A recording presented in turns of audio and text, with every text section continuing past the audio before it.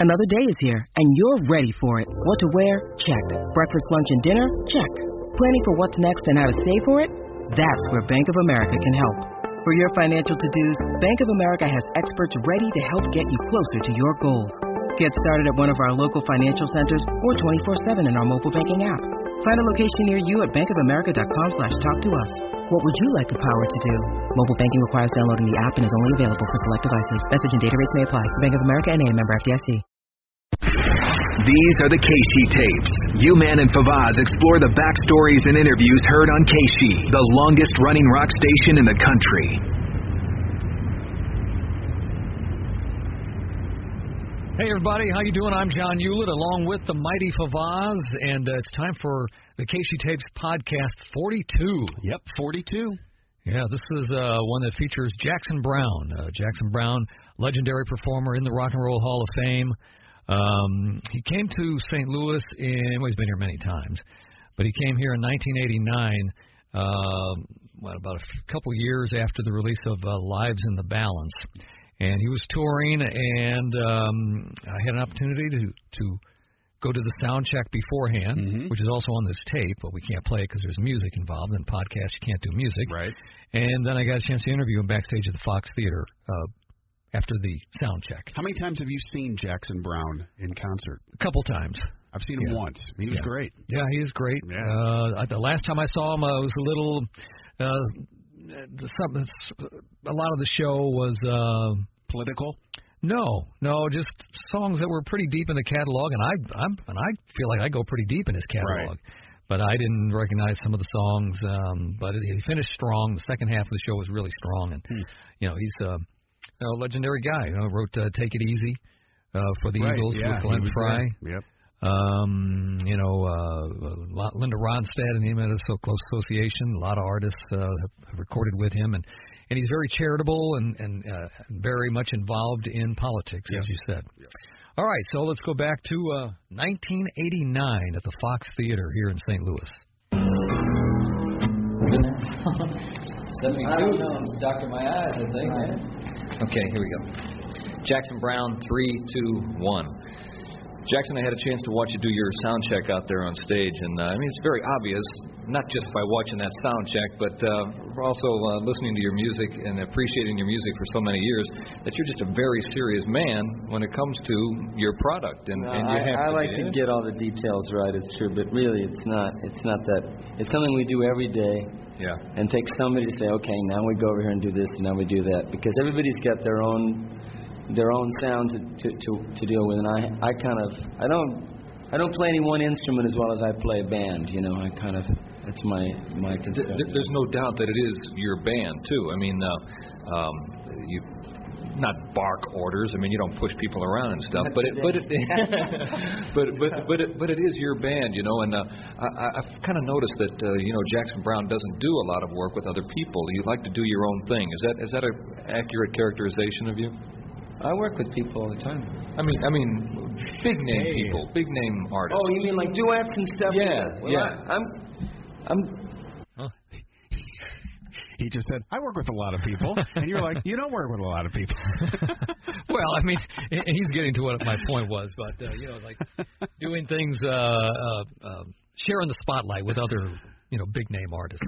He's always pretty much been his own guy, writing his own music. I have, done duets with people, and I've got people who are supposed to, famous people on my records, but no, not for the sake of that kind, not for the sake of having a celebrity duet. No, right. I'm a little bit allergic to that kind of thing, I mean, I would never call up somebody who I know is a great musician and just say, hey, you don't know me, but how about if we do a duet? Right. Yeah, it's been a case of, at least in the last few years, I know for you, where you seem like you're on a mission. Is that an accurate way to put that? I mean, your last two albums have been heavily political. Well, I don't mind if you say that. Really, there have been things that I've really wanted to address, but I find that it's just become a part of my life, and it's like always, like from the beginning, I've wanted to address all the issues in my life, Earlier on, maybe when my second record came out, a really good friend of mine, a guy that I knew really well for many years before I ever made any records, And I told him, I said, I know, Roger, I know you don't really like my music that much, because he never did. You know, he had his own music, and he was always very critical of it. He said, no, that's not it. It's not that I don't like your song. He said, you're not really telling us, you're not really showing us everything, you know, about you. You know, there are lots of things about you that you don't write about. And since he said that, I mean, around the second album, you know, I've considered it important to try to address everything that's going on in my life. It's been very clear. Yeah, it's been very clear. I mean, but that's not to say that I just only want to, you know, like more and more I'm referred to as a political artist, as somebody that's writing on political themes. And I really don't mind that people say that, because it's true, but it's certainly not all I write about. Yeah, you're not going to get a lick it up from Jackson Browne, you know. No. That's funny. But, you know, thinking about when this was recorded in 1989, he has been on the political side of things for a really, really long time. Mm-hmm. You know, and if you think back to 1989, who was doing stuff like that? The band that comes to my mind real quick is U2. Well, they were very political. Well, I mean, Crosby, Stills, Nash, they were always political, going way back to the 60s. But at that time. Well, what I think happened is I think rock and roll was very political in the 60s and the early 70s with the Vietnam War going on and, civil rights and all that. And then it kind of went into a lull period where artists didn't do much of that. And then in the mid-80s, he was kind of like a part of that. Bruce did it a little bit. Yeah, Springsteen. As a matter of fact, Springsteen and Jackson Browne are very close. Yes, they are. Jackson, as a matter of fact, Bruce Springsteen, I believe, was the one that inducted Jackson Browne into the Rock and Roll Hall of Fame. That's pretty cool. Yeah, they really have a lot of appreciation for each other's ability. Let me ask you this: to write songs. So Jackson Browne has basically straight hair, kind of. Yeah, stringy straight hair. So it was Browne back then. I'm assuming in 1989, correct? It was, but I remember. So does he color his hair, John? Is what I want to know. Wow. It's in 2019, because I don't really know what he looks like. I'll have to look him up. Yeah, look him up. See. Well, I mean, what happens when guys who get into their 70s color their hair? They want it to be dark and it's white. It usually turns orange, or some sort of like off pukey brown look. Wow, I am looking at him right now. Diarrhea brown. There's older pictures. Gosh, there's just nothing. I don't see anything here. He's really, as of late, you haven't heard or seen much picture. of him. Look at that. I'm showing the UMan picture right now. I don't know. There's another one. So he has let it go gray. Oh, yeah, he has a little bit. Yeah. All right. Has he got a Fu Manchu going there, too, now? No, not on that picture. Oh, no. Okay. I see you laugh. I see you have a good time up there on that stage as well. And I think some people say, man, Jackson Browne never smiles. I bet the guy never smiles. His music seems to be very serious, and it's very, very untrue. But does it bother you that people characterize you that way sometimes? Yeah, especially if they don't. I mean, if it's people that. If they get that impression by looking at one song, but it's never been true. I mean, I have a great time. Mm-hmm. I have a great time on stage. I have a good time in my life. And I kind of been busting his ass here, haven't I? You have, totally, in this interview. And I just came across a picture where he has a porn stash. Oh, I don't know what year this is, but it reminds me of the mustache that you had. Yes. You had a porn stash, too. 70s, you had to have a mustache, man. He kind of looks like James Taylor there, too. He does. A lot of his pictures without the porn stash. Yeah. He looks like James Taylor. But the most important thing was what's in the porn stash when you're. No, never. Stop it. I think you have to be willing to, you have to take a few risks and be willing to look ridiculous to talk about something you feel is important. I mean, no one really enjoys sticking their neck out. You know what I mean? And I mean, I suppose in these days, I mean, you can feel silly if you.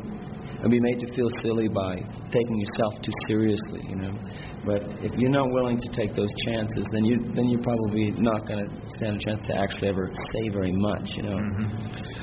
Speaking of sticking your neck out, sometimes you express political views that may not necessarily be very popular, especially in this country now, where we seem to be in a relatively conservative mode. Do you ever concern that someone would? It's been that way so long, It's been conservative so long. I don't really worry about that. First things first. Oh, by the way, he's a liberal.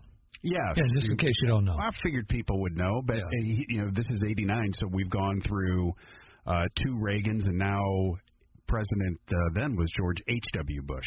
89, yes. Yeah, who was elected in 88. Hadn't been there yet. No. Yeah. He was on the horizon. Right. You talk about what you know and what you believe in. Right. I don't worry about. I mean, have you ever had to be concerned about your own well-being from something you wrote or something you said in an interview or sang in a song? No, I haven't. I don't worry about it. This is America. I worry about it. You worry about you all the time.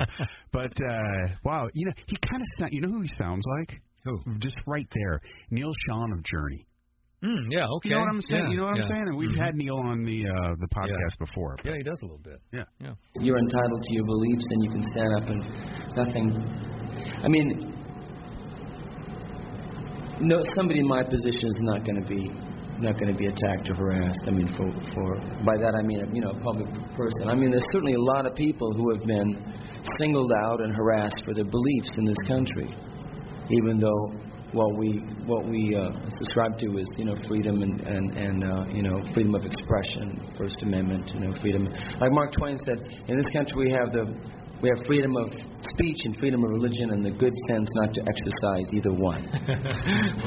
We're speaking with Jackson. Wow, that's a good Mark Twain phrase, right? Yeah, there. Wow. I don't think I've ever heard that before. That's funny. Until 1989, and from no one else since. Wow. I haven't listened to this interview since maybe 1989, 1990, something like that. With most of them, I think it sounds good. And this is on cassette, by the way, everybody. Yes. Yeah, it sounds good. Yeah, it does. Yeah. Mm-hmm. And Jackson, what would you say are your two favorite pieces of work? I'd say Daphne and Apollo by Bernini in the Borghese Gallery, and then Michelangelo's Daily Night. I know, I didn't get the joke.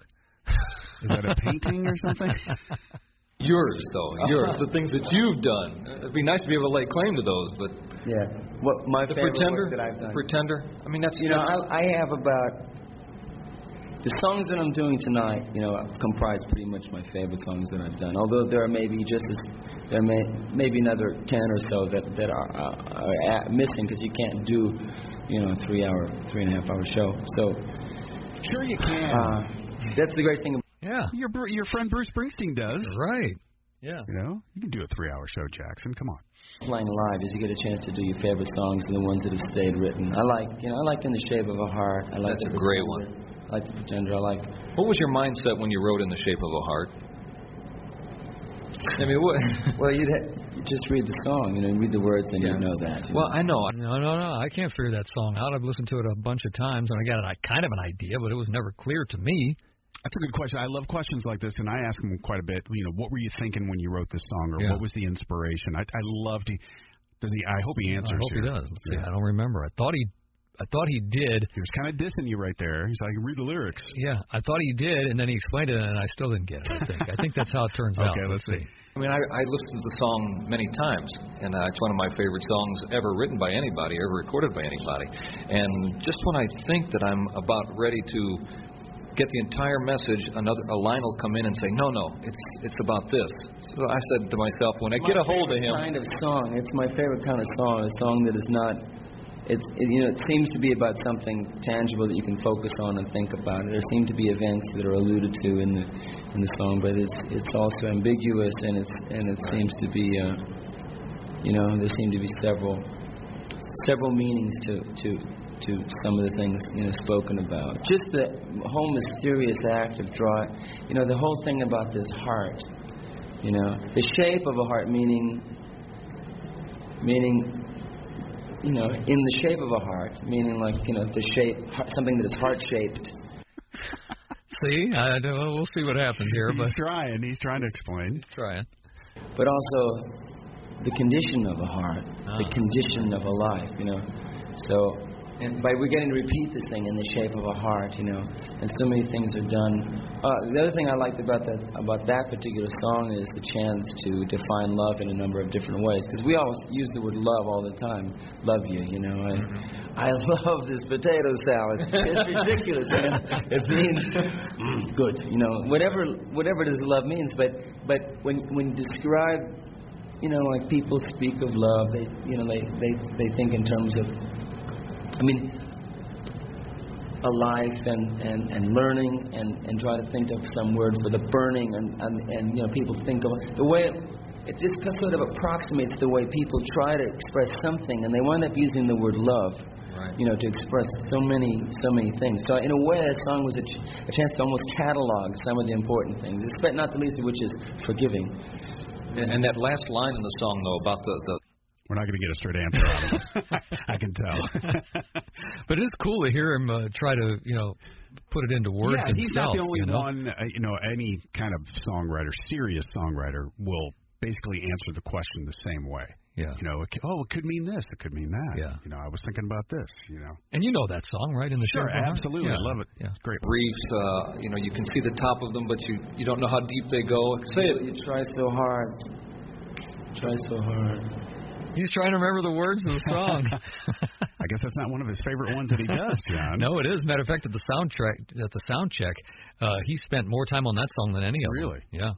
To keep a life from falling apart and never know the shallows and the unseen reefs that are there from the start. I mean, that's in the shape of a heart. That's a great line, man. Thank you. Yeah, fantastic line. That's a great line, yeah. And I think it's cool also to see this artist, who's probably performed that song many, many times. He knows the words when he's singing them. I bet because he's talking them, he couldn't quite get the words right. I get it. Totally get it. That was a great line, to say the least. Is it strange to you to realize when you realize that it's been 17 years since Dr. My Eyes? Well, yeah, I'm not even sure that's right. Is that right? 72 is what it says on the album, anyway. 72. That makes it, yeah. You've been to Central America. He was doubting your math, John. Yeah, but he didn't know. It was like, wow, that was his signature song for a long time in his career, and he wasn't that tuned into how old that song actually was at that moment. Isn't that about when he wrote with the Eagles too? Yes, yeah, about the same time. About the same time. A couple times, ain't it? Twice, 3 times? About 4 or 5 times too. Well, and just to Nicaragua. I've never been to the other countries. And I bring this up because the album "Lives in the Balance" is about a lot of the political stuff that was going on in the '80s down in Central America, and what the Reagan administration was doing, and some people had a problem with that. And so he did his homework before writing that album and putting those songs together. So let's see what he says here. I've been to Mexico, I've been to Nicaragua. And what you've seen there is probably what soldiers who have been in that area and been in Honduras have come and told me, that the United States has wasted a lot of money and a lot of people have died, and there has been absolutely nothing gained. And then you see Oliver North get the sentence that he got. What are your thoughts on that? Well, I think it's really... I tell you, okay. Let me make 2 points. One, I think it's a shame that people in government can commit crimes and get relatively light sentences, and people in ordinary walks of life, minorities, people who are really subject to all kinds of injustice all their lives, are prosecuted to the full extent of the law. And unfortunately, he's a symbol of something, and there's a whole political, nature of all that.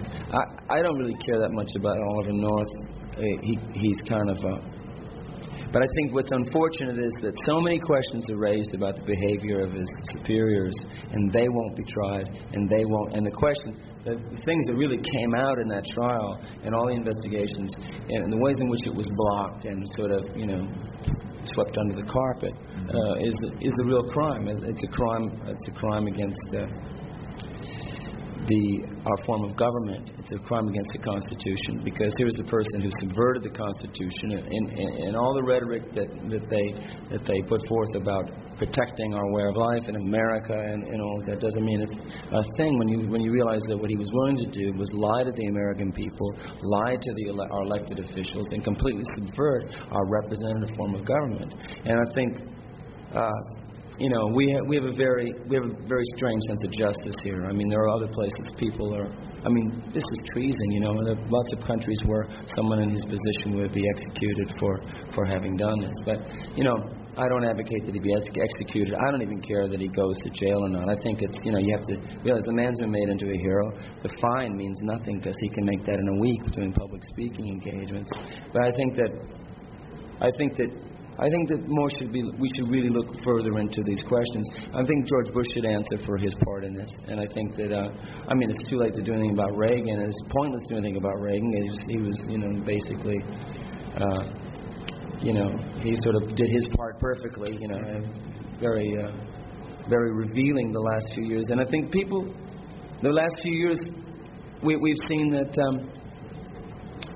We've seen exactly what his role as president has been, and many Americans don't want to look at that. They don't want to sort of add up the scorecard and say, geez, there was an actor in the White House, and all this stuff went on he knew nothing about, or claims to know nothing about.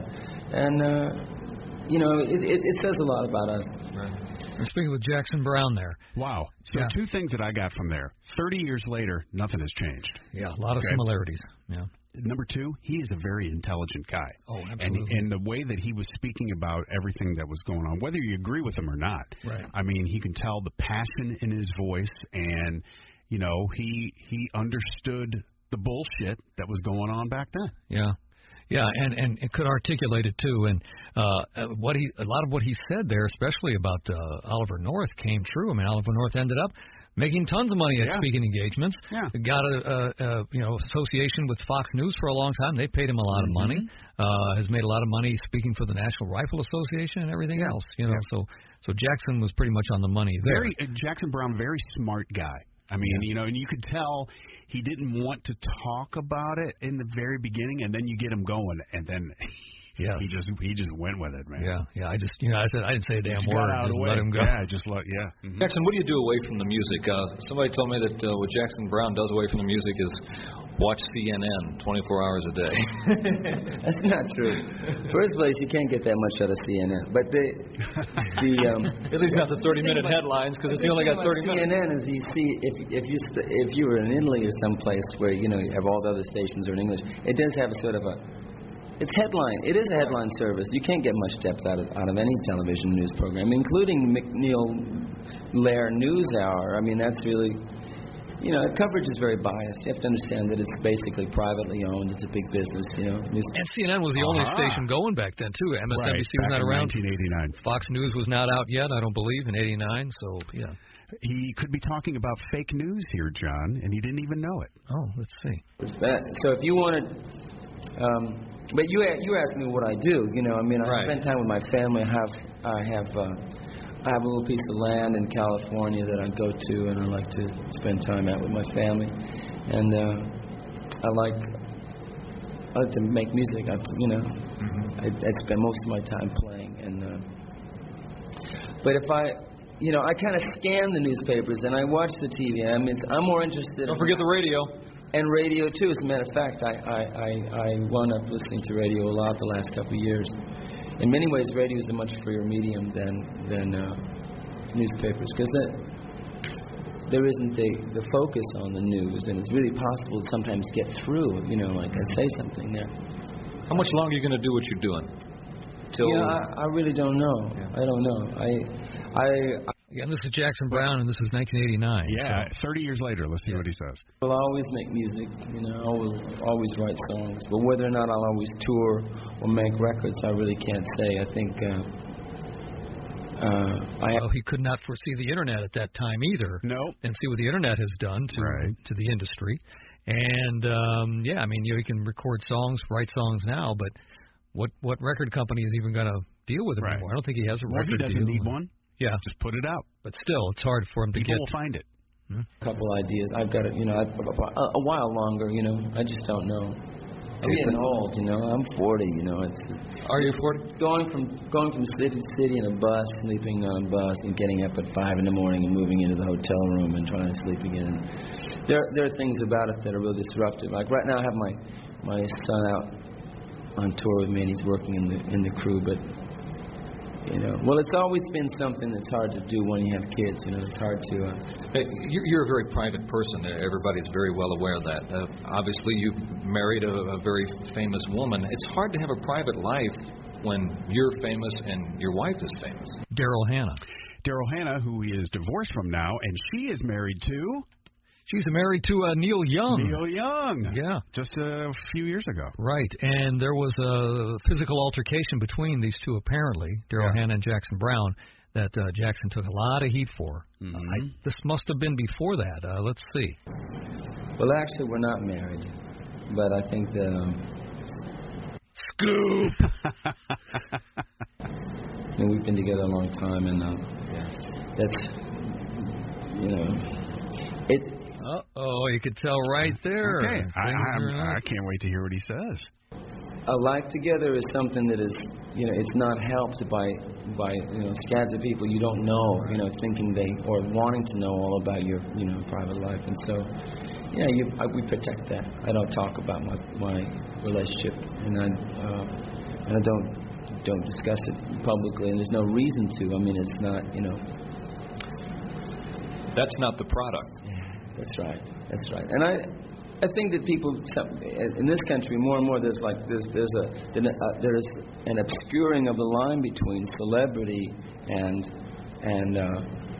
contribution. I mean, you're supposed to be a celebrity for something. You're supposed to be celebrated for something, for your music or for your writing or something. But there are really quite a few people that are simply famous for being famous.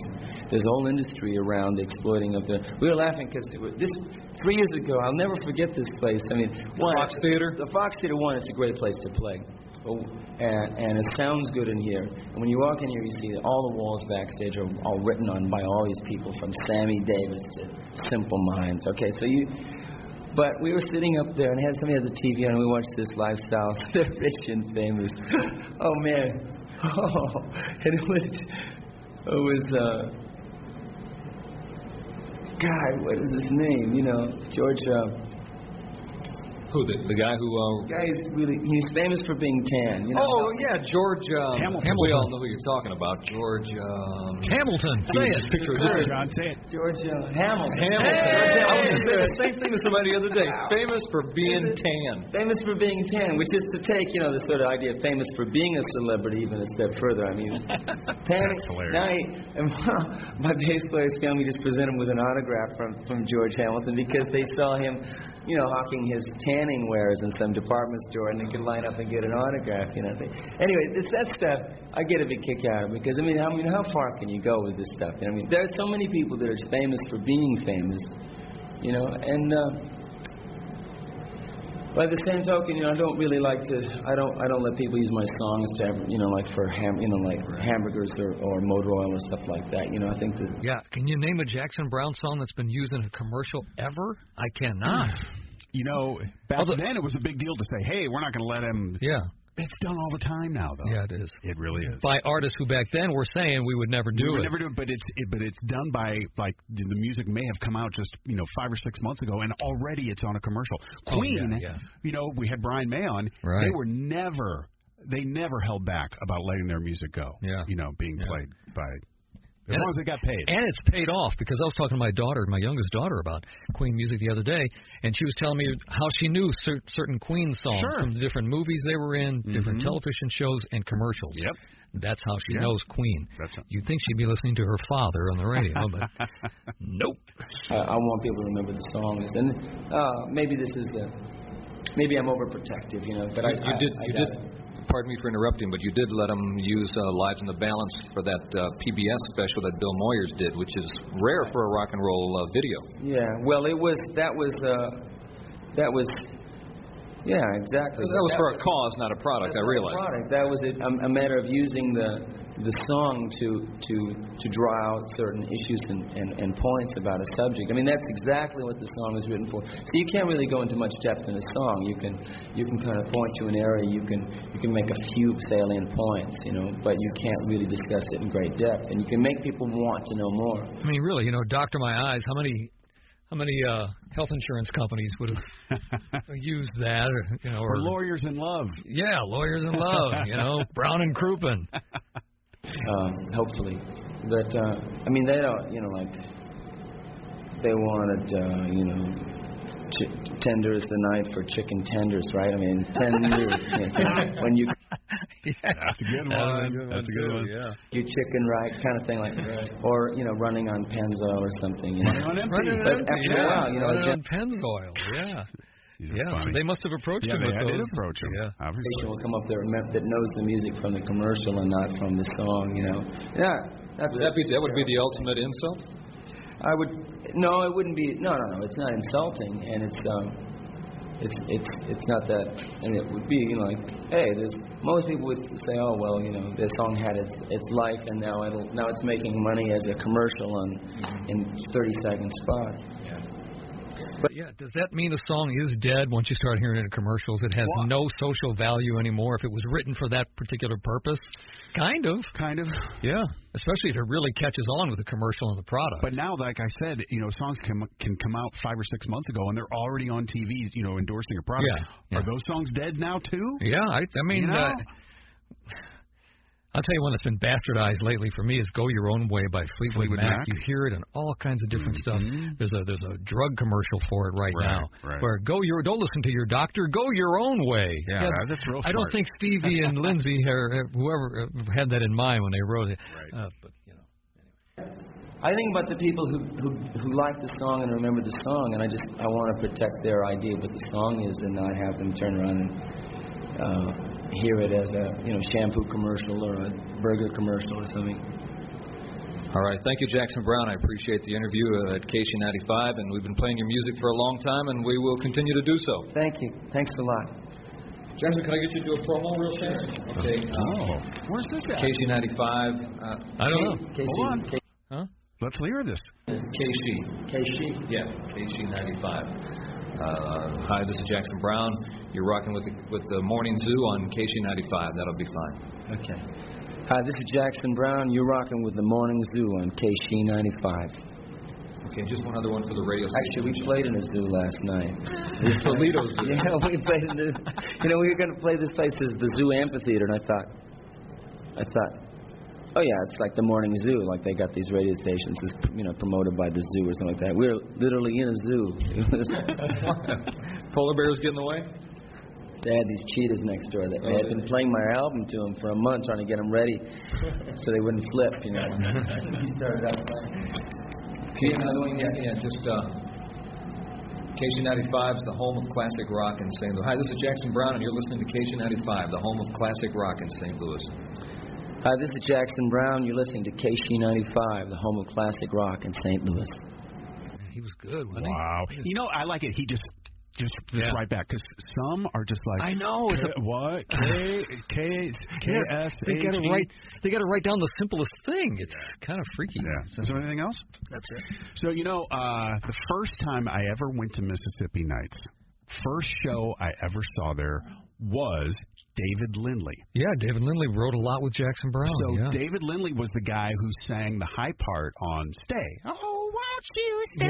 Yeah. And he's a great guitar player. And I remember going to that show, and the people that I was working with at the time at the state of Missouri were like, oh, we're going to go see David Lindley. Go with us tonight. This is the guy that played guitar with Jackson Browne. That was the key that got me, interested to go. Yeah. And it was a great show. I'll never forget how great he was. Yeah. And it was just kind of cool. That's what I think about when I hear Jackson Browne. Yeah. I think of David Lindley. And, we've, in our podcast here, most of the artists we've done were pretty much,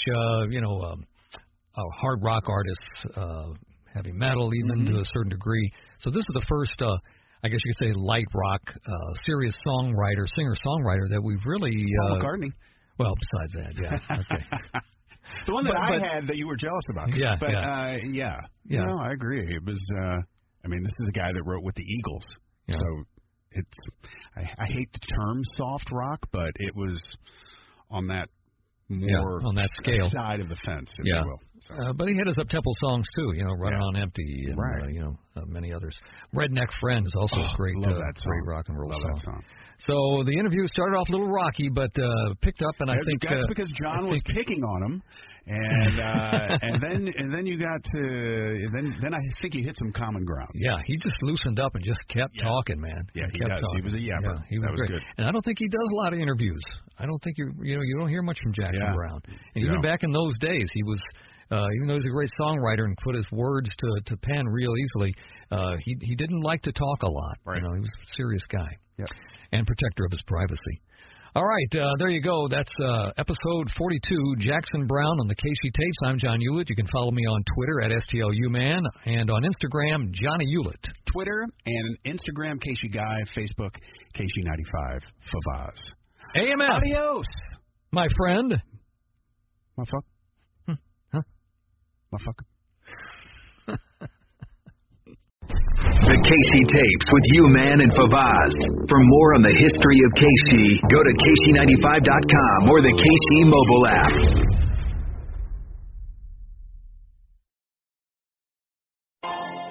Peloton, let's go. This holiday, with the right music and the right motivation from world-class instructors, we're going to pick it up a notch. It's the holiday season. You might just surprise yourself with what you're capable of. Work out to thousands of live and on-demand classes, from running to cycling to yoga. Try Peloton risk-free with a 30-day home trial. New members only, not available in remote locations. See additional terms at onepeloton.com/home-trial. Peloton, motivation that moves you.